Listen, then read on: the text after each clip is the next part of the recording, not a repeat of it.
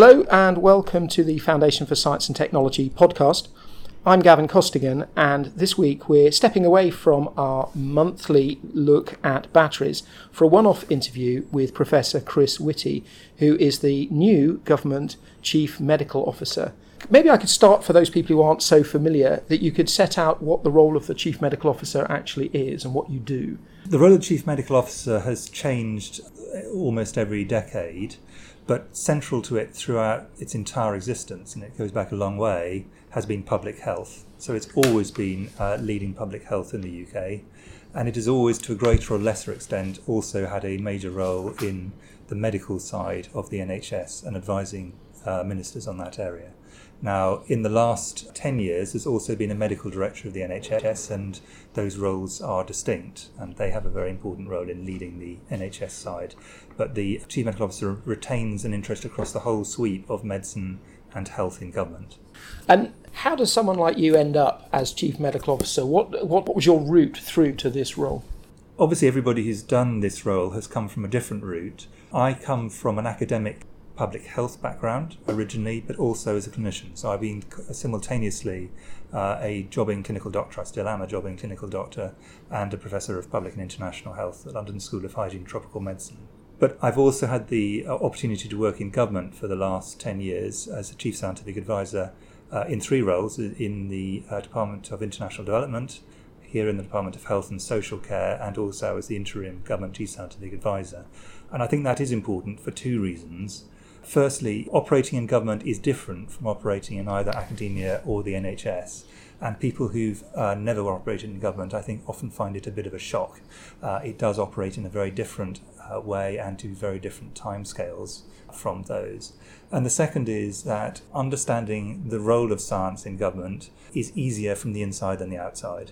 And although the Chief Medical Officer role is not primarily a scientific role, it is a role where giving independent technical advice is absolutely central. And understanding that you have it is critical that the person giving that advice does so independently, sticking to the evidence, irrespective of whether that is convenient or inconvenient to the current government. Yeah. Now, I know it's very early days because you've only just started, but what would you say are your top priorities coming into this role? One of the things that I did before thinking of applying for this job was to read the biographies of previous chief medical officers, and the thing which was absolutely common to all of them is that what they thought they would end up doing and what they did end up doing were completely different. So the first thing to say is I anticipate that I will give a very different answer to this in 5 years than what I give now. However, I think that there are some very obvious common problems that I think anyone coming into this role is going to need to deal with. There are some demographic and structural issues the NHS and the wider public health service is going to have to face, which we need to look at really quite carefully in a 1 to 2 decade kind of time frame rather than the 1 to 2 year kind of time frame. The ageing population itself provides a set of challenges and opportunities that we need to think through very systematically. And in particular, I think the shift from single diseases being the primary burden of disease to a situation where most people have either no illness or can have several apparently unrelated illnesses. And that's going to lead to a different approach, I think, to the way medicine is going to have to be thought about in the future. There are also some big areas where things are going forwards, which are going to be very positive. For example, vaccination against HPV virus is in due course going to lead to reductions in cervical cancer in women, but there are also some areas where things are going backwards, and I think two obvious and important ones are obesity and antimicrobial resistance, an issue which Dame Sally Davis, the previous CMO, made a very major play on, rightly. So those are the kinds of things I'll be looking at, but clearly it's going to be a matter of taking things as they come, and we do have some major immediate issues to face in the future, in particular what happens over Brexit. Mm-hmm. One of the things you just mentioned was antimicrobial resistance as being an issue and a concern. What can be done? What research might help you to do that? I think that the thing that is often missed with antimicrobial resistance is that it is not a single thing. There are a variety of bacteria, viruses, fungi, parasites, and there are different antimicrobial agents.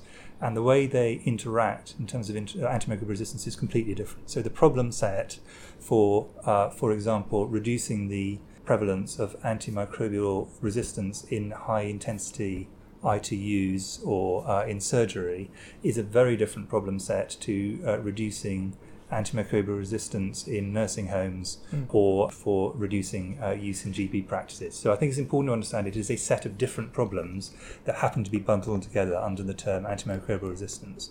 All of them have solutions, and in all cases we'll need to have multiple solutions to deal with the problem.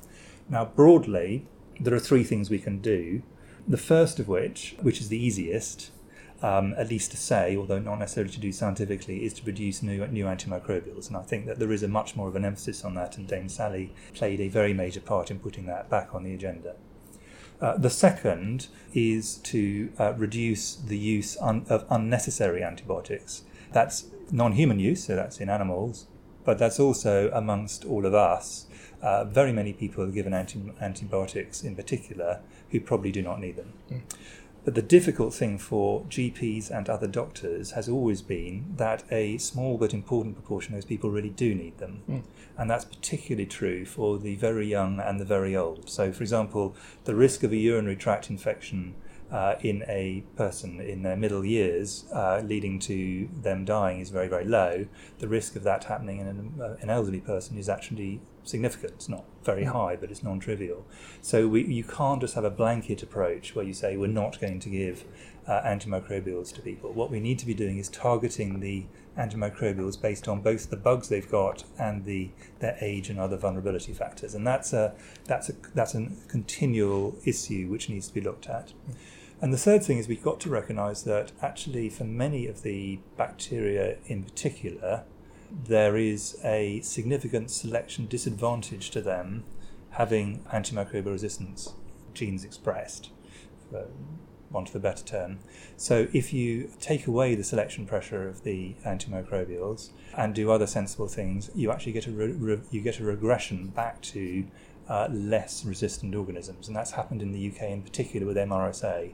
So in fact, it may well be a matter of us winding the clock backwards by reducing drug pressure as much as it is actually producing new antibiotics. Okay. Also within the infectious diseases area, obviously the UK has seen a rise in measles.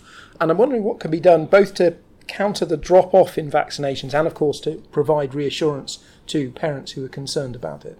Well, if you look at vaccine-preventable diseases, and they are one of the great miracles of medicine in the last 50 years, the extraordinary reduction in many of the, for example, severe cases of meningitis, diarrhea, all the kind of things that used to threaten the lives of children and indeed older people. It is rather disheartening to see a slow but steady decrease in the uptake of vaccines for some of these conditions.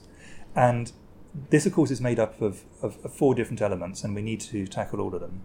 The first of which is many people, I think, underestimate quite how serious these diseases are. People think of measles as a trivial disease. It is not. It can kill children, it can leave them brain damaged, it can cause really dreadful problems for people throughout their life course. So people need to understand the severity of the disease. Secondly, I think people underestimate quite how effective these vaccines are. Most of them are highly effective, and when you read some of the things on the internet, you get the impression that actually they don't work very well. That is not, in most cases, true. Third thing is that people need to understand the risks of vaccination, which are usually very small but never zero, but these are heavily exaggerated in certain bits of the internet in particular. And of course, people's desire to have a vaccination is made up of basically all those 3 elements. They have to see the positive reasons to have it, and then they see the negative reasons they're worried about, and those need to be put in balance. And one of the problems is that those who push the fact that vaccines are dangerous have got a degree of prominence that is way out of proportion to where they should be. And the final bit, which is a mechanistic one but is important, is we need to make it easy for people to have vaccines. If on average they wish to have a vaccination but they find it really difficult practically, that is going to reduce the probability there'll be uptake, even if actually the parents or the person involved actually wants to have a vaccine. So we do need to have to look at that kind of practical element of delivery. I think if you look at all of those, I think we can reverse the trend. It has been quite a slow downward slope. It's not a catastrophic one, which has been in some parts of the world, but it is one we can't leave just adrift. Turning away from infectious diseases to non-communicable diseases, obviously there's issues of obesity and diabetes that have been rising in the UK. I'm interested what more can be done, and also what the role maybe of the research community might be in helping that. It's pretty clear that there are some things we know what to do, but there is a large role for the research community in helping us to go further on this. Fundamentally, the problem, of course, is that people are eating more calories, whether it be sugars, fats, or other areas, relative to where it was historically. So if you look back in time, people were eating less and there was less obesity, and obesity leads, as night follows day, to some people going on to have type 2 diabetes. So those essentially ride together. And we need to do that in a way that works for what people want to eat. So it's not all about lecturing them, saying they should be just changing everything they do. Also works with industry, because there is a huge industry providing food, that's a good thing, but also changing the way people have food presented to them. We need to work very closely with them. And there are ways that we can actually help to make it easier for people to have the kinds of things they can eat and drink whilst having fewer calories in them. And a good example of that recently was the sugar levy that was introduced by the government and has led to a roughly 22% reduction in the amount of sugar consumed, and yet people carried on drinking soft drinks. So people were continuing to enjoy what they wanted to enjoy. Industry wasn't being harmed, and yet the amount of sugar went down. That's a nice example of the kind of things that can be done that avoids too many unpleasant trade-offs between the different things people want. And presumably it will take some time before we can see the effect of that on health, but that will come through in time. Yes, inevitably, because it takes a while for weight gain to happen, and particularly in childhood. It will take us a while before we can see the effects of that directly. But all the data really show that if you significantly reduce the number of calories in, the weight gain will reduce relative to where it would have been elsewhere. So I'd be very surprised if we don't see a significant impact of that. Also on dental caries, which is still, unfortunately, the most common reason why children are admitted to hospital for a procedure. Okay, I didn't know that. On the plus side, actually, in UK public health and non-communicable diseases is smoking, where there's been quite a decline over many years due to changes in attitudes, partly driven by government policy. How do we make sure that this continues? And obviously one of the things that's now on the market is vaping, which for some people is a sort of harm reduction, for other people is potentially worrying as a gateway to other things. So how do we regulate in this kind of area? Well, smoking there certainly has been success, but success is not complete success until there is nobody smoking. Smoking, to be clear, unlike the great majority of other areas where you say a little bit is fine, smoking, the only correct answer is zero. And so although you're heading in the right way, it's a while before we will get to zero, so the pressure needs to continue until we get to that stage. I think that the current debate around vaping is confusing people, and I think that's a shame, because in fact there is a very large degree of consensus as to the key issues. It is clear that for almost everybody, moving from smoking to vaping is a definite step in the right direction, a very, very substantial step in the right direction. Smoking is so extraordinarily harmful that virtually anything is going to be better, and the current regulated products in the UK are certainly significantly better than smoking. So if you're smoking and the option is to start vaping, start vaping. It is equally clear, everyone agrees, we should not be allowing any increase in vaping for teenagers, children, younger people. This is a very, very bad thing to happen. I don't think anyone responsible is arguing for that. The basic debate in the UK, it is slightly different in the US, where the market is very different. Where I think there is a degree of uncertainty is around flavourings, and that comprises two different issues. There's a set of issues around, are flavourings being used to encourage people who currently do not smoke to take up vaping? That would be a very bad thing if true, and I think the only way of testing that is actually what happens in the market, not what people claim is going to happen, but actually what does happen. But if there's any evidence that's the case, we need to move quite solidly against it. And the second is we do not know the long-term effects of these flavourings on the lungs, but there is a high chance that some of them at least are considerably more dangerous than nothing at all. So, and we need to think about that really quite carefully. Now, I would go back though to say if you're a smoker, moving over to vaping as an alternative to smoking is one of the best things you could do for your health this year. Yeah. But the long-term effects of on people who are not smokers are really not clear yet, and I think we need to think about that a bit more carefully. Okay, no, that's very clear.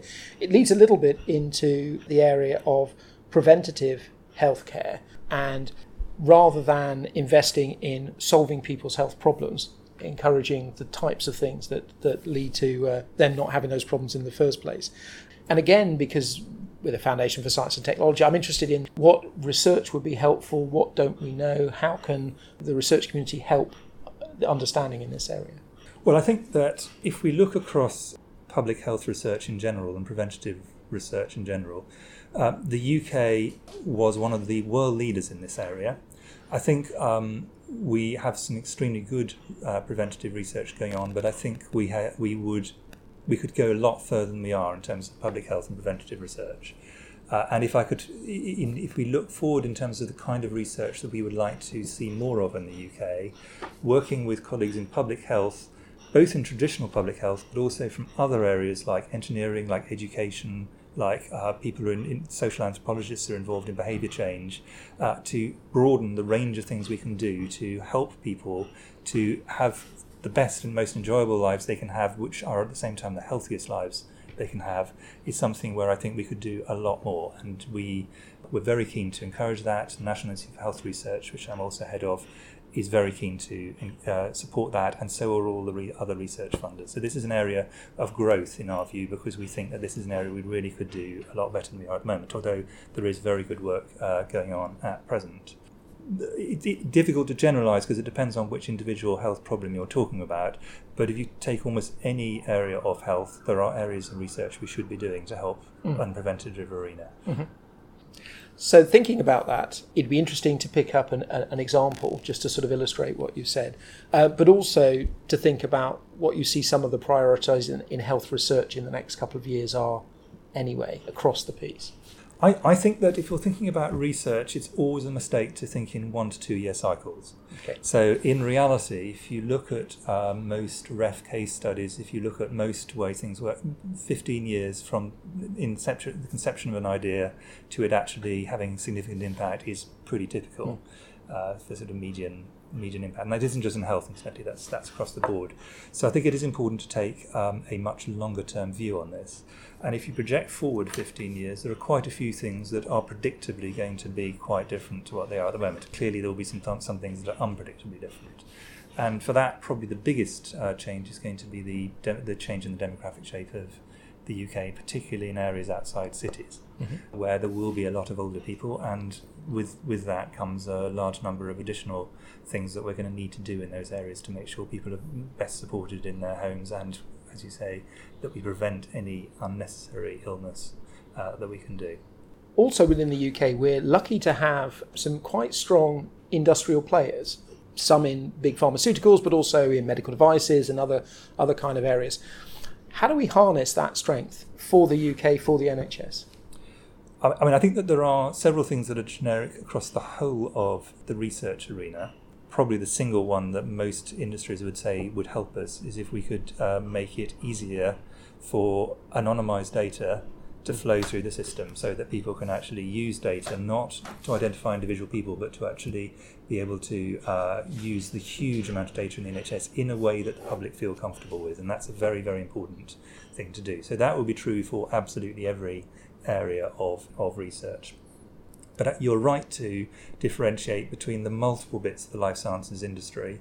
And if you look at the pharma industry, biopharma industry, which is what people tend to think of, it is frankly, from a government point of view, easier to find a small number of companies that represent the whole industry in pharma, and they tend also to be geographically a bit more clustered, than in medical devices, where the nature of the market is it's much more dispersed across the UK, which is fantastic. It tends to be more clustered around areas of engineering, for example, than the pharma industry might be. But it also tends to be in much smaller firms and areas. And that makes it much harder to say these 6 organisations can reasonably speak for the whole industry. It's a much more variegated one. So you're absolutely right. And I do think that trying to understand the multiple needs of the devices industry so that they can help to support the health of the UK as well as the economy is critical. And I think if you look at medical devices regulation and medical devices support, the whole infrastructure behind it, all of them are less well developed than they are for pharma. Yeah, and it's for those reasons that you've set out, that the firms are small, and it's actually quite hard to speak to them in a representative type of way. Yes. Yeah. I guess I have to ask you about Brexit and just some reflections on the implications of Brexit for healthcare in the UK and what we might do to mitigate against those effects. Very clearly, on Brexit, the risks of Brexit to health in the UK depend on what kind of Brexit we have. And I think that's making an obvious point, which everybody would accept. Within that, there are basically two sets of risks in the short and medium term, and then one on the longer term that we just need to make sure we think about. And to be clear, I've got very many colleagues in Department of Health and Social Care and across government and in the NHS working flat out to make sure these risks are minimised as far as possible. The initial ones, and the ones that tend to get most of the airtime, are around goods, so drugs, devices, and medical supplies coming in. And there's multiple routes people are trying to take to try and mitigate that risk. I think we should be clear that the medical market does not operate entirely efficiently the whole time, even under the best of circumstances. So from time to time there are stockouts of drugs and devices, there always have been, and it's even without Brexit that does happen from time to time. Brexit obviously it may make the frictions greater, although everything people are doing is trying to make sure that's minimised as best we can. In the medium term, the issue, because I think the market of goods will probably adjust to whatever new system we find ourselves in, it's very important that we continue to provide a really good welcome and support for EU colleagues who work in medicine, nursing and social care. We depend on a very large number of excellent doctors, nurses and social care workers, other health professionals across the whole of the NHS who are trained from the EU. And if they cease to see the UK as a good place to work, that would provide a significant risk to the system. So we really must make sure that they feel this is an excellent place to continue to work. And then in the longer term, it is important that we maintain our role as one of the leading scientific nations in the world, and in many areas the leading one in Europe. And that does, science is an international discipline. We must maintain our ability to be a global, international, open country for science. And if we can do all those three, then we will mitigate the risk to a large degree. But I mean, all of those are going to require a lot of work. Yeah. So wrapping up all the things that you've said as we're coming towards the end, you clearly have a remarkably busy job with a number of different challenges and opportunities. What would you say that success would look like for you in this new role? Last week, we had the privilege of celebrating the successes of Dame Sally Davies, who was my predecessor. So it was very interesting to look at what she'd done. And there were 2 or 3 headline things: antimicrobial resistance high on the list, the creation of the National Institute for Health Research, which people concentrated on. And those are the kind of really big ticket items. But the reality is all the things that no one talked about, stacked on top of one another, were in fact the bigger contribution that she had, which people like me know about because we've seen it close up, but of course most people don't. So what I would really hope is that we've been able to make, as a collective team, the Chief Medical Officers together and the Chief Medical Officers of the United Kingdom together, a difference on a very, very large number of small issues, which no one will see, and then a few small issues, which are small number of issues where we actually take a really big punt. Those ones we're still trying to work out, and I don't want to try and prejudge where we get to on those. My hope at the end of my time, though, is that I will be as successful as Dame Sally was in hers, because she really was very successful. Chris Whitty, thank you very much. Next week on the podcast, we're going to switch topics and look at the industrial use of drones, and I hope you can join us for that. You've been listening to the podcast from the Foundation for Science and Technology. You can find all our podcasts on soundcloud.com or on the Foundation's website at www.foundation.org.uk.